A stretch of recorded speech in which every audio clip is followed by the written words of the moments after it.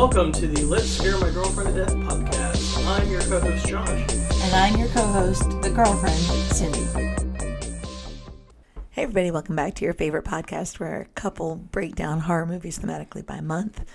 And one of them dies a little more each week. My name is Cindy. I'm Josh. Can you guess from the title of the show which one of us dies a little bit every week? Which one of the aforementioned girlfriend? Who is the aforementioned girlfriend? Maybe you don't want to assume gender. That's very good of you. But very still. nice of you. Anyway, so Cindy, girlfriend here.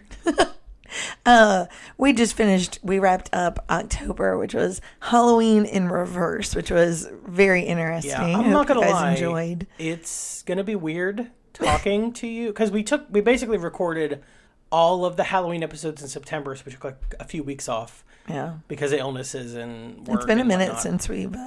So it's going to be weird talking to you about not Michael Myers today. Oh, yeah. It's been... I feel like it's been a minute since we've done this, and it's not been about Michael Myers. Or Dr. Loomis. Or Haddonfield. Or... Jamie Lee Curtis. Especially Jamie Lee Curtis in this house. Rough sequels. Looking at you, Halloween 5. Okay, but it is a new month. As we begin November, we begin a new theme of horror movies to scare me to death. Yeah, and what are we starting? This theme was decided on the stairs going to the basement. I said to you, "Hey, here's your options. Do you want to do you pick the wrong house or Star of Stage and Screen?" And you were like, "Star of Stage and Screen." So here we are in Star of Stage and Screen. We're going to do 4 movies. Okay. 2 that revolve around theatrical plays, and okay. 2 that revolve around movies or love of movies. Love that. And we're going to break them up and do theater, film, because the two theatrical, like the 2 movies about plays, are very similar. Came out in the same year. All right. It's wild. So you might already know who that is or what those are. I don't. If you are an astute listener and you love horror films, and especially the year 1987. What? Because today, that's when they came out. We're about to talk about Dario Argento's Opera. So I know a little bit about Dario Argento, I think. Bright colors. A lot of, right? That's him. He did Suspiria, right? Yeah, okay. Yeah. So it's like basically when you talk about like who are the pillars of Italian horror. People always go with Mario Bava because he's kind of like the grandfather. And then there's Dario Argento, which he did like these giallo mystery slasher films. Mm-hmm. And then he did like his witch movies. And then like, I'm just going to throw him in there because I love him. There's Lucio Fulci, who just like these bananas, like he did some giallos, but like these bananas like slashery zombie movies that I love. But we're gonna be talking about Dario Argento today. Okay, and obviously it's gonna be about an opera, I assume. Oh yeah. Okay.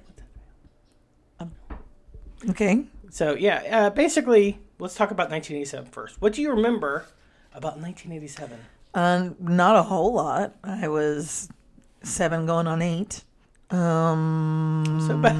that would be Ronald. It's easy for me because I was born in 79, but like I match up the year. Like you basically were born in like the last week, right? So I just match up the year, and that's so you could just go 80 and then technically subtract 1 if you really wanted to, but. Yep. Yeah, I'm just bad at math. I was a public school kid. Yep, facts. Math has failed me. But 1987, the year, was Reagan publicly acknowledged the arms for hostage deal. That was Iran-Contra. I still don't want to believe, but I believe. Everything tells me otherwise. Fuck him. AZT was approved for the treatment of HIV/AIDS. And then remained the only thing available for another 15 years. More on that in a minute. Sorry. That was the year of WrestleMania 3, where Hogan slammed Andre. Oh, who can forget that? Where Steamboat wrestled Savage in the better match. Oh. It is what it is. I love Randy Savage. I like Steamboat, too. Platoon won Best Picture. The Simpsons debuted on The Tracy Ullman Show. The Simpsons debuted in 1987. That shit is still happening. Here's when The Simpsons first had their own TV show, so not during their debut, but when the Simpsons TV show started, I was the same age as Bart Simpson. I was in 4th grade. Yeah. I am wild. No longer that age. Reagan challenged Gorbachev to tear down the wall, and Rick Astley released Never Gonna Give You Up. Oh, classic. So that was 1987, roughly.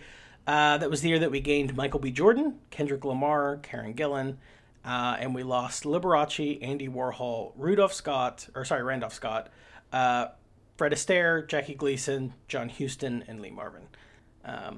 In case you're wondering, hey, what movies? If I was going to place this by what other movies came out in 87. What do we got? Sometimes they're really amazing years.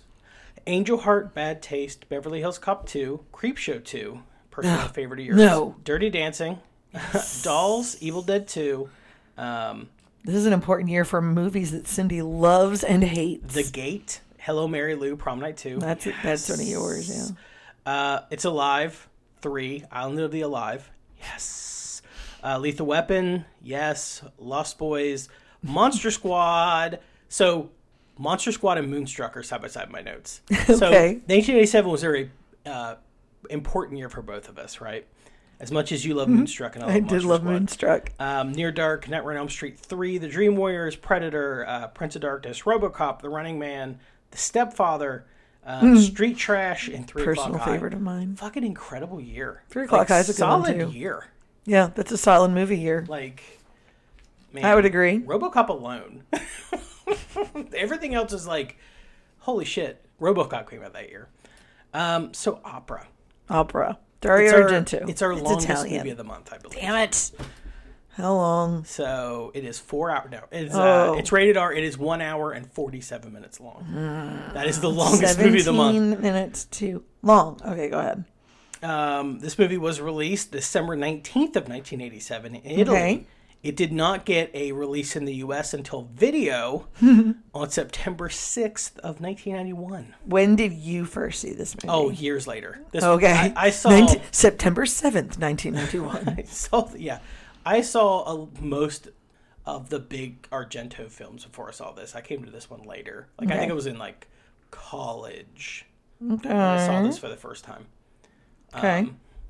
Because when you're, a teenager, you tend to go more towards Fulci than Argento, I believe, because they're gorier, way. Oh, the woman just puked her stomach up. That's what you want more as a 16, 17-year-old boy than you do in the 80s. Yeah, I'm not saying Argento 90s. Films are bad. It's just I was definitely more of a Fulci kid growing up. Yeah.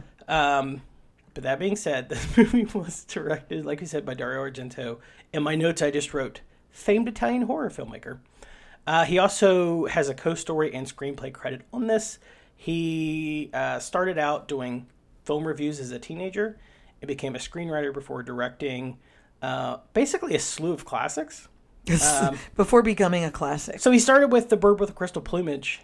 Okay. Which is his first film he directed. I remember talking about this. Fucking good. What did we do by him before? Was it Suspiria? It was Suspiria. Yeah, I remember. Okay. And then he did Cat o' Nine Tails, Deep Red, which a lot of people think is his best film, Suspiria, Inferno, Tenebrae, Phenomena, and then this is the end of the classic Argento run. A lot of people think that this movie jumps is the shark. Not that he jumps the shark. The movies are he jumps the shark. I'm trying to how I can describe this. He jumps the shark. It's the thing that John Carpenter did, where he had a run where it's he just banger after banger after banger. And then it's you just get worn down, and you start releasing movies that have awesome elements to them. There's sequences that are really good, or but there's always one thing in the movie where that thing's keeping it from being perfect. And I know with Carpenter, and it might be the same with Argento, it became a thing of you're just knocking hits out of the park, and then your reward is smaller budgets and people shitting on you. And you're just why am I doing this? Yeah. Right? So, for a lot of people, this ends the golden era Argento run. Okay. It is co-storied by Franco Ferrini, who was a writer on Phenomena, Demons 2, right? We watched Demons for the podcast. Did. Fucking that movie. Long time ago. The Church, which was also known as Demons 3. And he wrote a lot of the later Argento films, too. After, okay. Yeah. This film was shot, the cinematography is by Ronnie Taylor, who did Tommy. Okay. Gandhi. Oh, wow. Okay. And it's quite a change. Popcorn. Popcorn. I'm familiar with I don't know why I'm bringing that movie up. I mean, I don't think I know that one. Yeah, it's weird. It's weird that I would pull that movie out. Okay, and highlight it that takes place in a movie theater. I don't know why I would do that. Oh, gotcha. I was unfamiliar with the work. He's a camera operator on the original Star Wars as well. The music in this film is done by Brian Eno and Claudio Simonetti, and Goblin. So Claudio Simonetti is in a rock band called Goblin, and they scored a lot of Argento's films. Okay. It's like this weird, Goblin. progressive nightmare music at times, and I love it. So there you go. That is the filmmakers in a nutshell. I'm just going to run down the cast real fast. Please do. One person I want to talk about in particular. So Christina... Ricci. Yes, it's Christina Ricci, guys. Star of everyone's favorite Sleepy Hollow adaptation. So Christina Marsilich plays Betty, and she's from like a long line of Italian acting. I know she's in Spain now.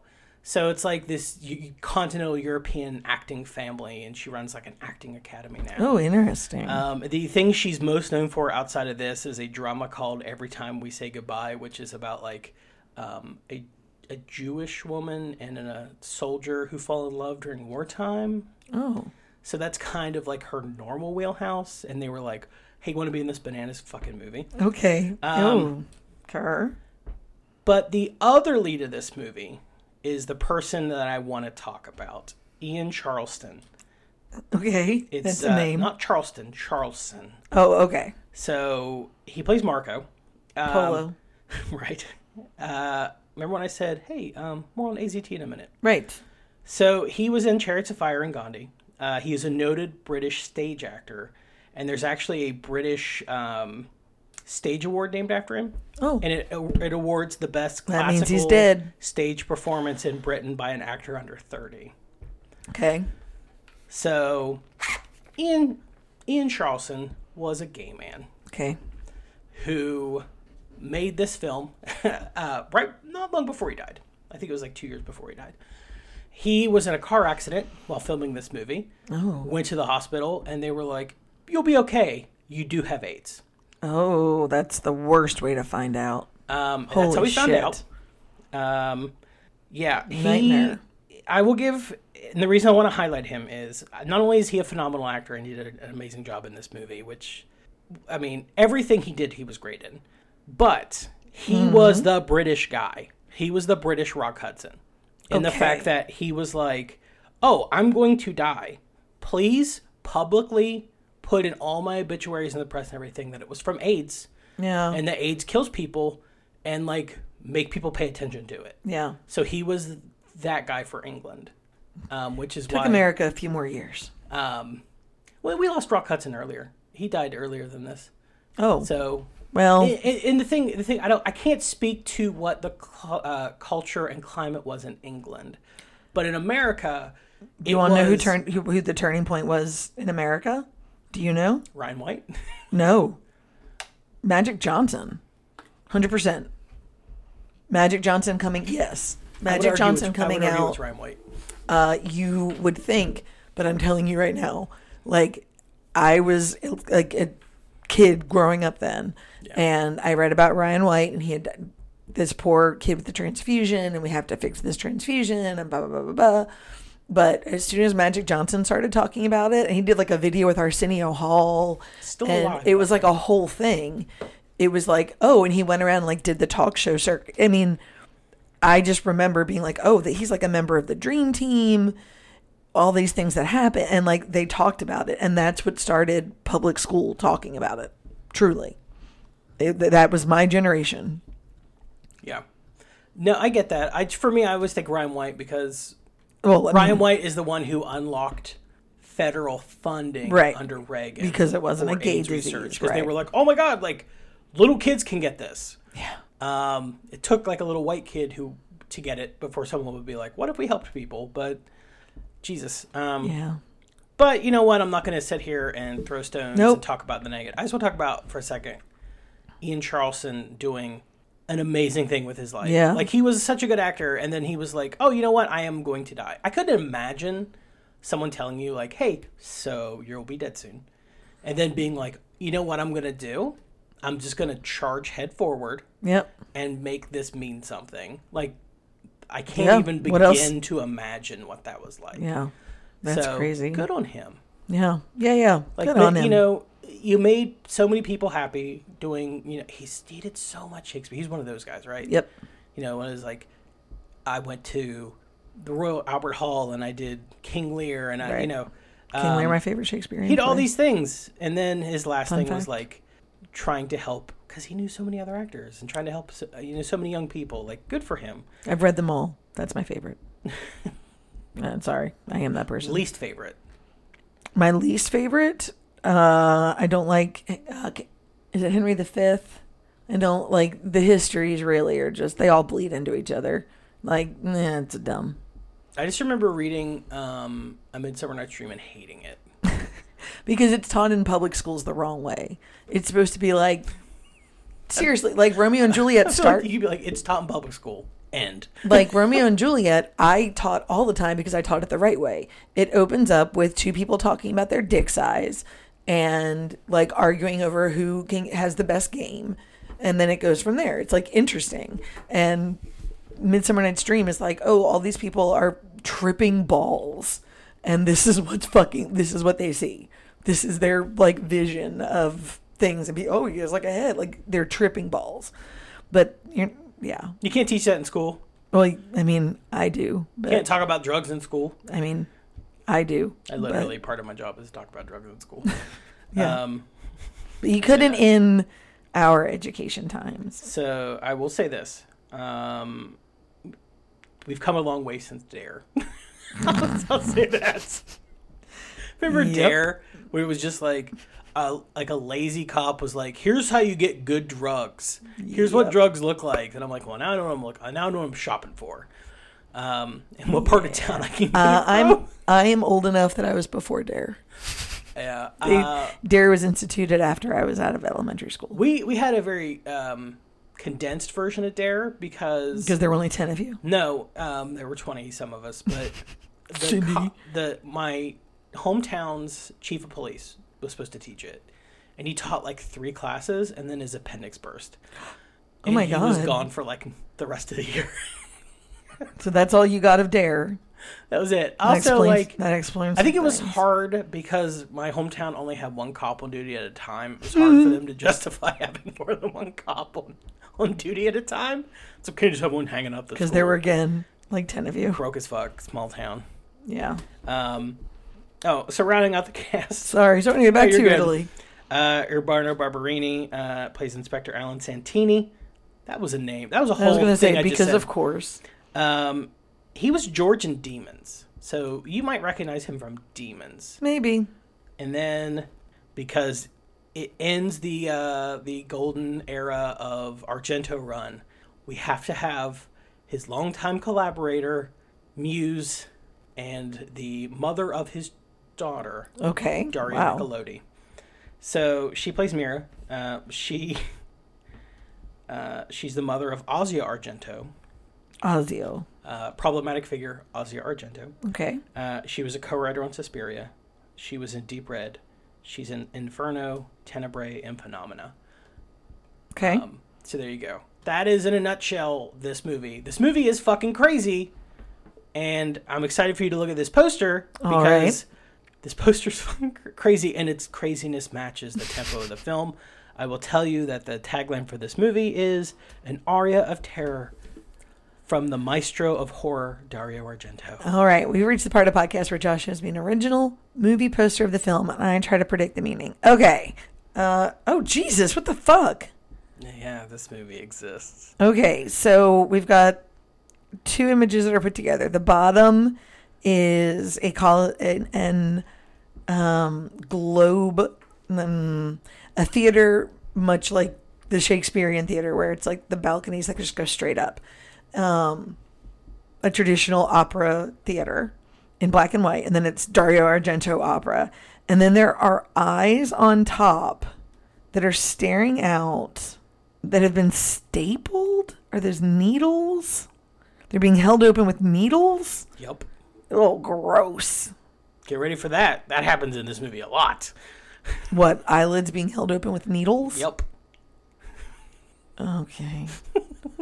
Movie's going to be about an opera. I gotta go. Mind the doors. It's on Shudder. You can watch it on Shudder. I highly encourage that.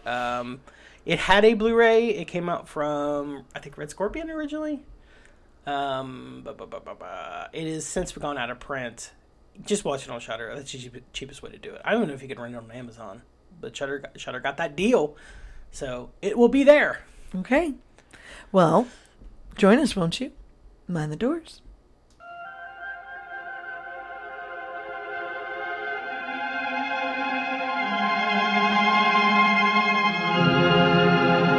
You are invited to enjoy an evening of terror.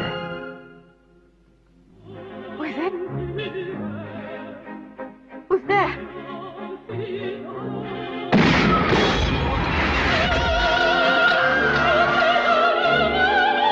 Terror at the Opera. If you try to close your eyes, you'll tear them apart. So you'll just have to watch everything. She is the captive audience. They are the unrehearsed players.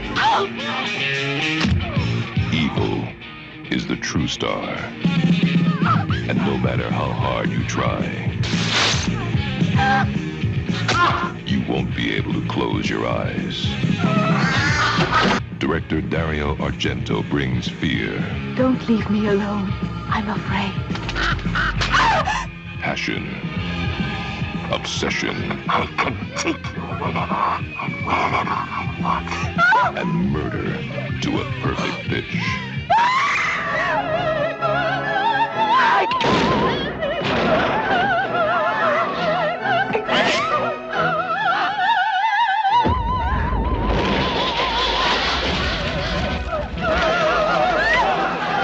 Terror at the Opera. The final note is a real killer.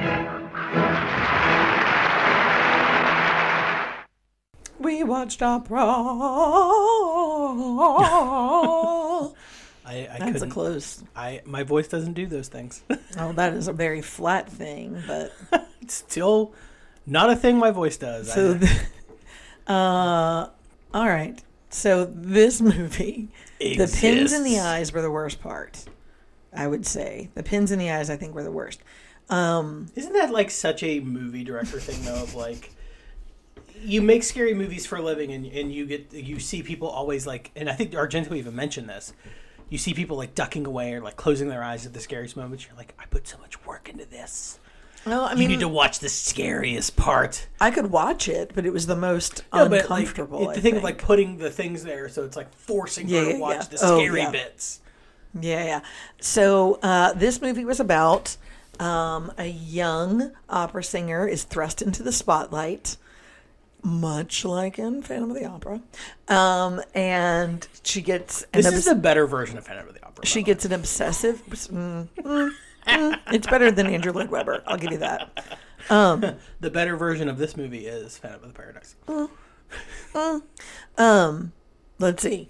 And she gets a stalker, and the stalker ties her up and Yes. kills people in front of her, Double yes. and then lets her go. And there's like an odd sexual kind of tension to it. Triple yes. And then it turns out that the obsessive stalker was actually a stalker of her mother's.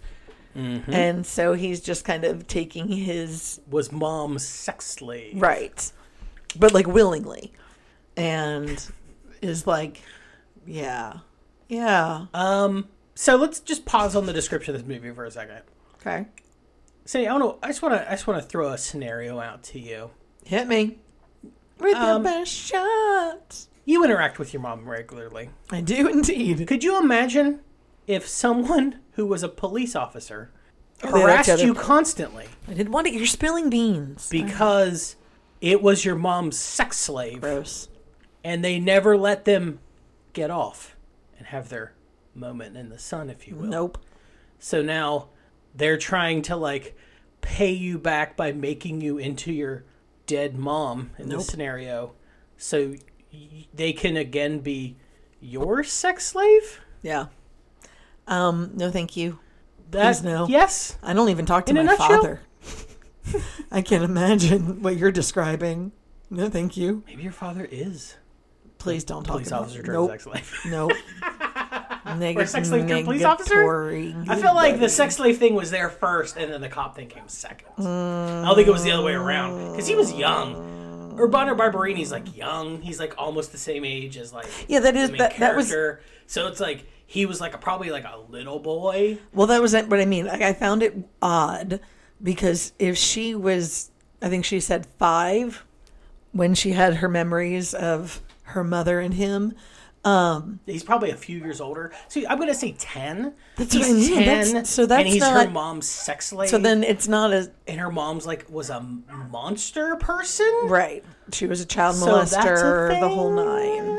So if you had sex slave, No. like boy sex slave On your and prediction grown chart. man police officer on your bingo card, There you go. check. Drink. You might have just won. Drink. You might have just won the bingo. Okay, so I I'm gonna didn't give think you. about how old he'd be. Like He was a I child. definitely took note of like it's weird how young this guy is. They should have gotten an He older was a actor. child. Well, actually, let's just do this real fast. So the actress who plays Betty was born in 1963. Okay. Okay, the actress that played the inspector was born in 1961.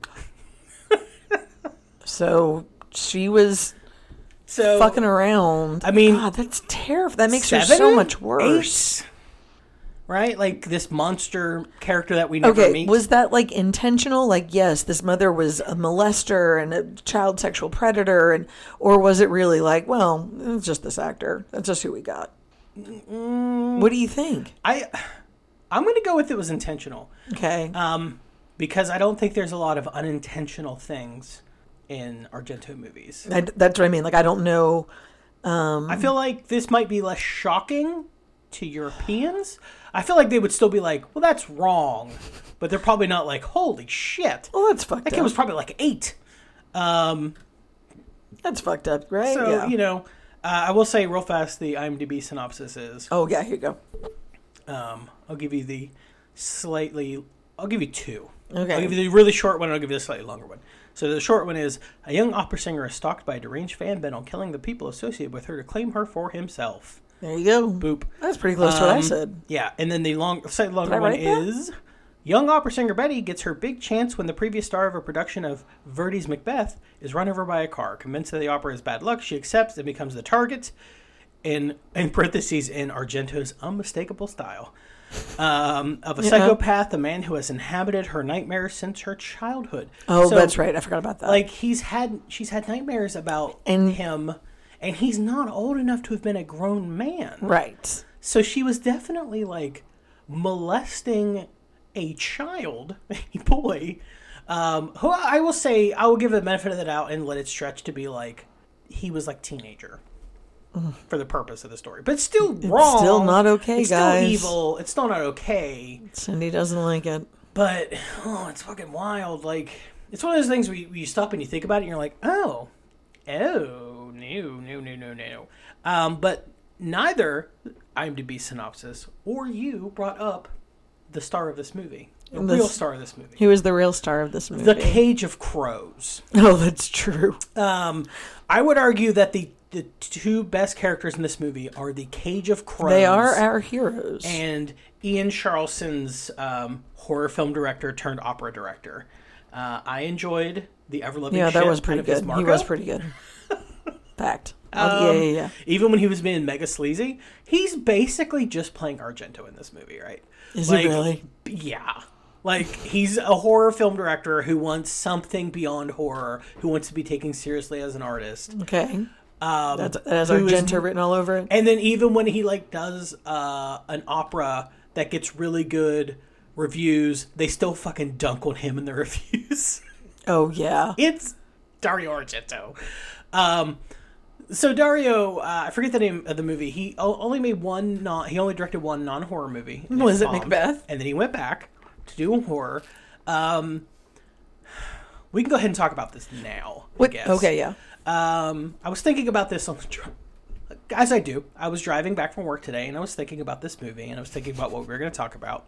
And I had a thought cross my mind. What's that? And I can only explain it through the context of sports. Okay.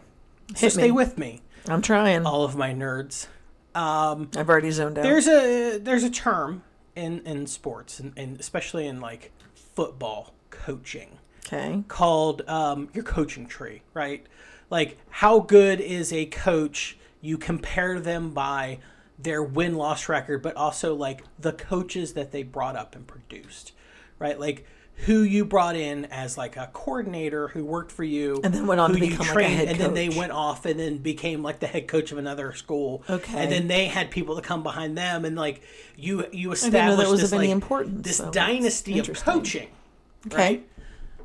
I say this because Argento is part of that. And that is Alfred Hitchcock. Okay. There are a few people in the, quote, coaching tree of Alfred Hitchcock. Alfred Hitchcock was... Alfred Hitchcock. He did a lot of movies over a very long period of time. And meticulous he had planner. A lot of people while he was alive imitate him. And he had a lot of people towards the end of his career who imitated him. He had a lot of people that imitated him and you know, kind of use the Hitchcock language of cinema. You know, his whole thing of like, you know, how you build suspense and how you frame shots. Like, it became a language all its own. It is very well studied. So it got picked up and used by a lot of filmmakers. Like Richard Franklin from Australia is the perfect example of a guy who made a wide range of movies that had suspense elements, and he used a lot of Hitchcock language, but he didn't have the same proclivities that Hitchcock did. And then, so there's two very specific pieces of fruit on that Hitchcock coaching tree that I want to talk about. There are a lot of metaphors here. Yes. Okay. And those are Dario Argento. Right. And Brian De Palma. Okay.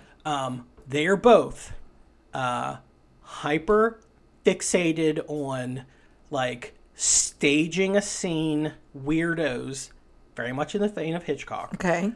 In the vein of a lot of people like Richard Franklin, but where they are more akin to Hitchcock is they have this weird psychosexual thing that Hitchcock had, where he would like, it was all about being fixated on a woman and then putting her through hell, right? Like in The Birds or in Psycho. Like all these movies revolved around an icy blonde for Hitchcock, right? And then that turns for De Palma into Body Double. Okay. Where it's like sleazy. That's a season 3 for us. It's a really, we know. No, we've never done it for the show. You literally watched half of that movie with me one time and you're like, what the fuck is this thing? Ah, gotcha. Okay. Why is he sniffing her panties that she threw away in the trash can? No, because it's a Brian De Palma movie. Yeah. It's this beautifully staged scene that ends with him fishing a pair of panties out of a trash can, a public trash can, and smelling them. Gross. So this Dressed to Kill is the same way. Okay. So what I'm saying about Argento is Argento has this trying thing, to keep you on track here. Okay. Well, Following the metaphor. I'm bringing the train into the station. I'm about to land the plane. I'm going to put all the metaphors I can into this. Trust in the pilot. What I'm saying is Hitchcock was a combination of master craftsman and pervert. Okay. In the best possible way. Right? Okay. He gave us like classics. And Argento is very similar to that. He sets up these beautifully made, intricate plots where women get stalked and attacked. Yeah. And most of his movies are about that. That's Giallo in general, right? Like Giallo is a genre that gave us the slasher film in the 80s. In the 70s in Italy, it was, beautiful women, models, going down corridors. Right. They're being stalked by gloved killers, and you never see their faces until the end of the movie when you're much like this movie. Like in a very Scooby-Doo fashion, you're like, oh my God, it was the cop who'd been molested his entire life. He was the one that was at fault the whole time. So he's got these like weird sexual proclivities in the same way Brian De Palma does. So, and they're making movies at the same time, and they're like kind of stealing from each other and also kind of like doing a lot of Hitchcock at the same time. And I just find it interesting. You can't talk about Argento and his style and the things he's into without talking about Hitchcock. Okay. And the craftsmanship and the shot design. And so that's what I was thinking about on the drive back. And then it also comes into the era that these movies shined, right? Like slashers become a whole separate thing. It becomes like boys and girls die. That's fun, right? You have sex, you die. Right. It's the 80s in a nutshell, jokingly, right? Yeah. But in the 70s, it was a lot of like, well, in the 60s, you think about the civil rights movement, right? In the 70s, it became more about like feminism and women's equality. So the scary thing was the idea of like, women are scary. They're trying to replace us. They're trying to be our equal. So all these horror films in the 70s, for the most part, at their core, it's trying to put women back in their place. Okay. Trying to keep them from rising above their station. Yeah. And then, you know, a lot of times the killer fails, but that's the killer's purpose. Right? Is like, he wants to elevate our opera singer to the level of importance in his life and the world that her mom had, but he wants to control her too. So that puts him above her. Gotcha. Right? It goes back to like you know, people say the two most important horror films of the 70s are Texas Chainsaw and The Exorcist. Literally, The Exorcist is a movie about the world being terrified of a teenage girl's body. True. And then the Catholic Church has to come in and be like, no. Like, let's take us back to the Dark Ages. Right. And like, God is good and we can't have women having any agency, which is kind of why I don't fucking like The Exorcist. Okay. Like, as an adult, seeing it again, I'm like,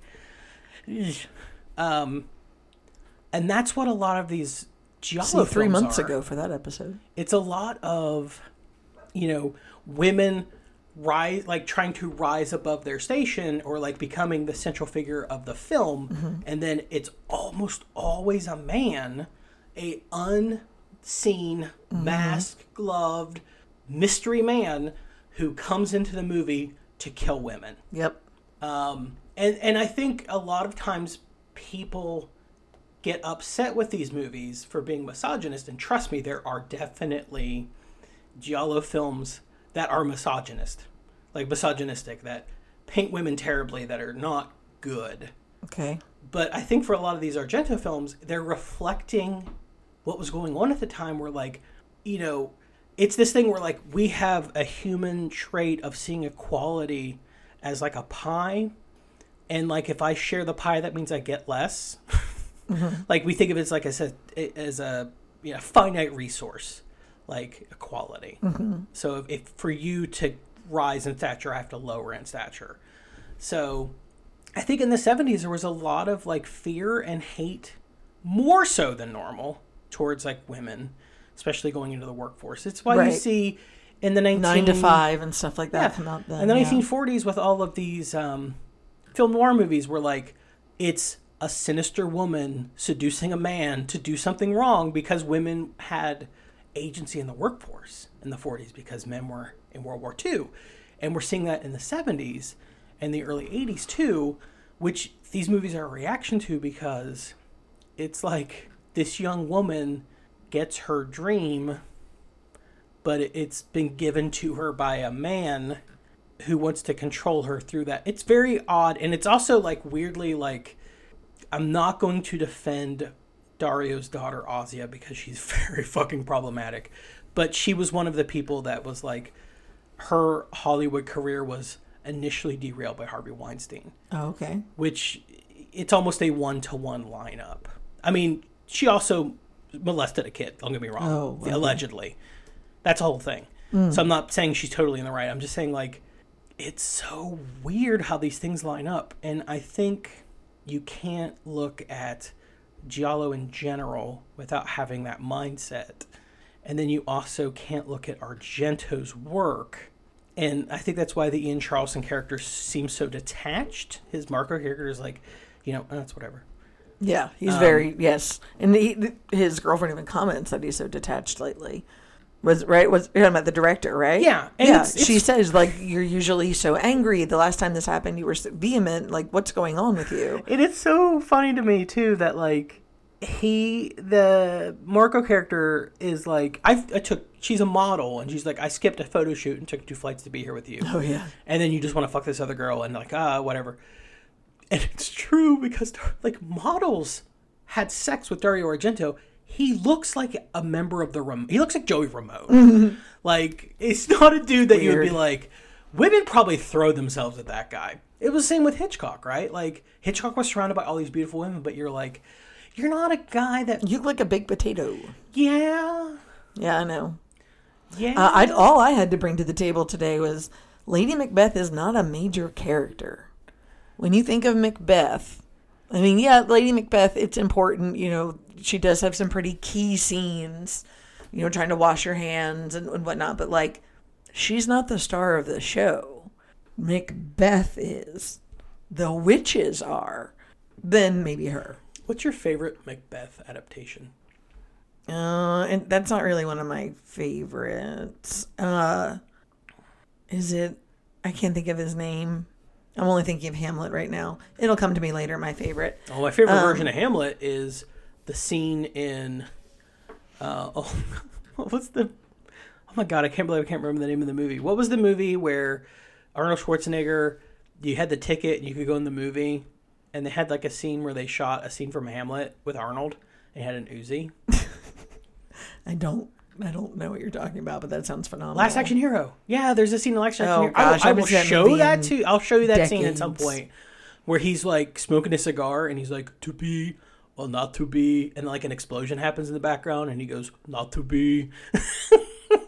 Okay. Yes. Well, anywho, we're getting sidetracked. That was all I was going to say. Was like, oh, she's this amazing, opera singer, and it's great. I mean, that is a good role, but it's not unheard of because it's not a lead. Like, I don't know. Yes, I don't honestly I don't know enough about opera or about. I know enough about Macbeth. Opera version of Macbeth. That I don't. I actually had to look up if that was even a real thing. I don't know. I don't even know if it is a thing. All operas are surrounded by sopranos, so yes. I will say quickly, my favorite version of Macbeth is the Kurosawa movie Throne of Blood. Remember you watched that with me, where it's like a Japanese samurai version of Macbeth? Yes. At the end, where they're shooting all the arrows and he's like screaming. Yeah, that fucking rules. Okay. I don't know. I like this movie a lot. And I fucking love the crow thing. We didn't even talk about how they turn the crows loose because the killer hacks up a bunch of crows because there's crows there. And then they're like, well, the crows remember. Yes. So the crows have to identify, because the only person who saw the face of this person, of the killer, were the crows. Yeah. Take Ian Charleston aside. We were saying the crows, right? Yes. The maniac, he not only does he tie Betty up and then put the things on her eyes and make her watch him kill her boyfriend. So delicately.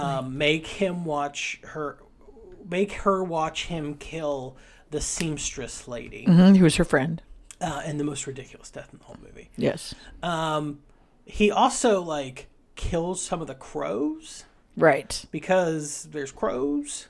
And why not? And then, so Marco. But crows remember faces. Yeah, because they're not Brad Pitt. Because Brad Pitt's face blind. So when the big reveal is that they bring her back to sing, Lady Macbeth, and then they very awkwardly release all the crows out into the audience.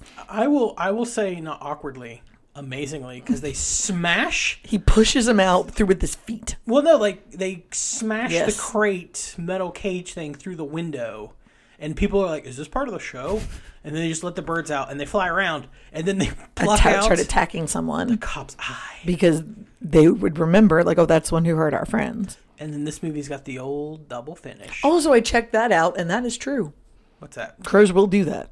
Bite a dude's eyeball out for killing him? Like, with a yeah. knife? Like if you, have you ever seen a crow nest? But if you would like destroy a crow nest, I've been if on a they pirate see ship. you, I know what a crow's nest looks if like. they see you, you might get attacked. They're like, that motherfucker. They can recognize faces. Good for them. That's why, like, you can also train crows super easily. Did you know about that? I've seen Game of Thrones.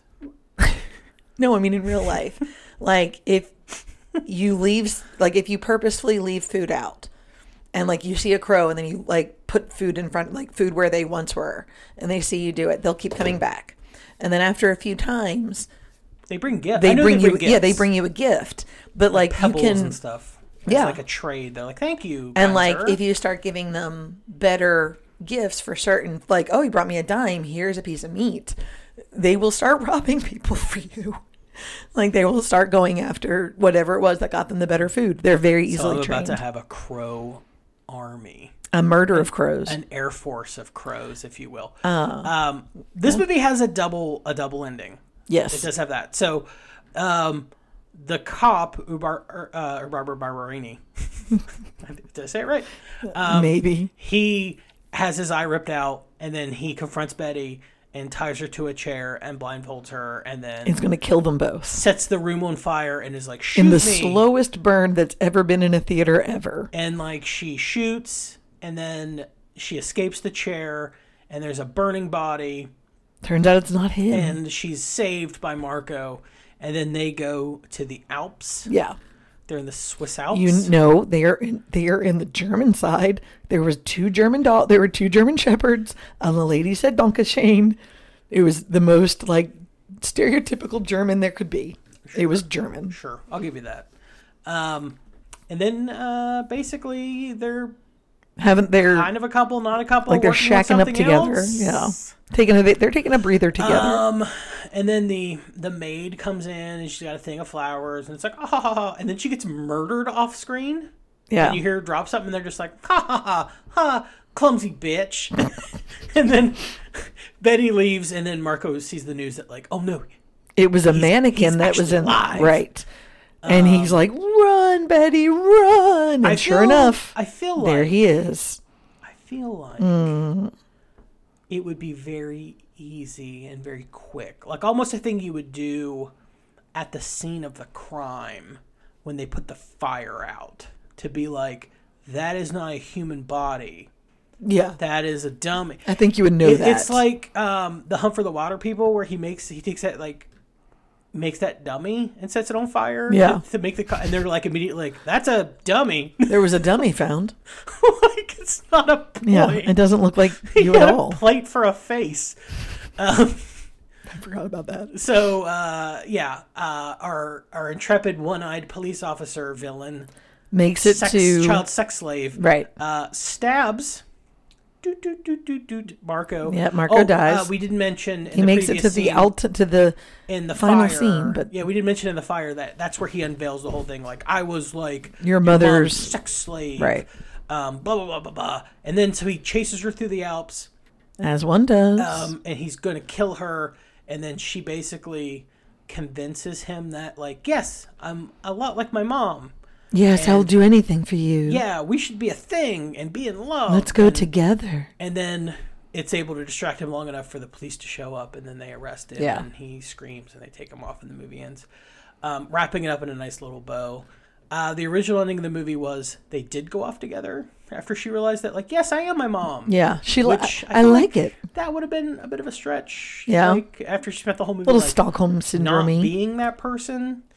Like, they didn't give any indication where she might have been that way. No, I feel like they did. There was definitely like there were times like she didn't call the police. She didn't like there were certain things. There was like you kind of like this. Yes, You she's also kind of like that you're being like someone obsesses they over you. really play up the fact that like she can't come from just having normal Right. sex. Yeah, they play that up a lot. That's a thing. She's like, it just doesn't work That's for a me. sentence that I just left my mouth about Yeah. a movie that we just watched. They don't explain it. She just says like, we can't go to bed together. It just doesn't work for me.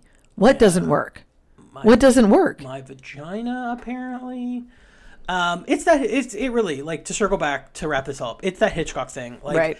And the thing is, like, people talk about like, oh, like Hitchcock lived in an era that was so tame and you couldn't do certain things, and like to show like sex in North by Northwest, you had to cut to like you had to go from like Eva Marie Saint and Cary Grant mad hitting on each other to like a train driving into a tunnel, and you're like, oh, they were definitely fucking. Yeah. Oh, that's what that means. But Hitchcock made a movie in the 70s called Frenzy, Okay. where it is a No Limit Soldier Alfred Hitchcock movie that not enough people talk about, where literally a man violently strangles women with a necktie Whoa. and then basically jerks off on them.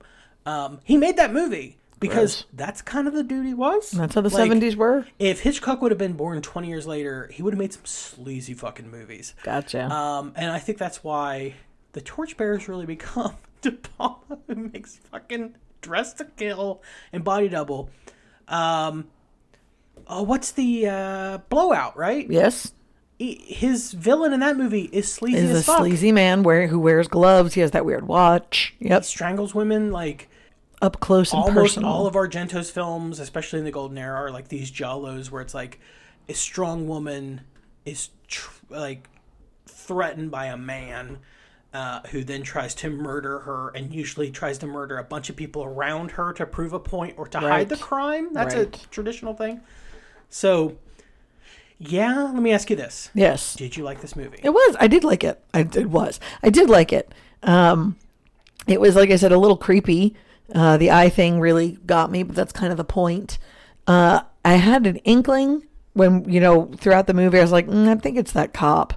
But it also was like, but it could also be the director. Like, there was enough of a mislead that I was like, I'm not going to say what I think out loud. Yeah. Let me just wait. I'm going to skip the normal questions, and I'm just going to run through this real fast on our way out. What's so if we do the old, is this an exploitation film? Is this the Arkoff? I thought we've established that most Italian pictures at this time are... has action, it moves. It is... revolutionary? Yes. The eyes thing is wild to me. there are things that are revolutionary. It's also very much in the staple genre that it does a lot of genre. You've not seen a lot of giallo films or a lot of Argento.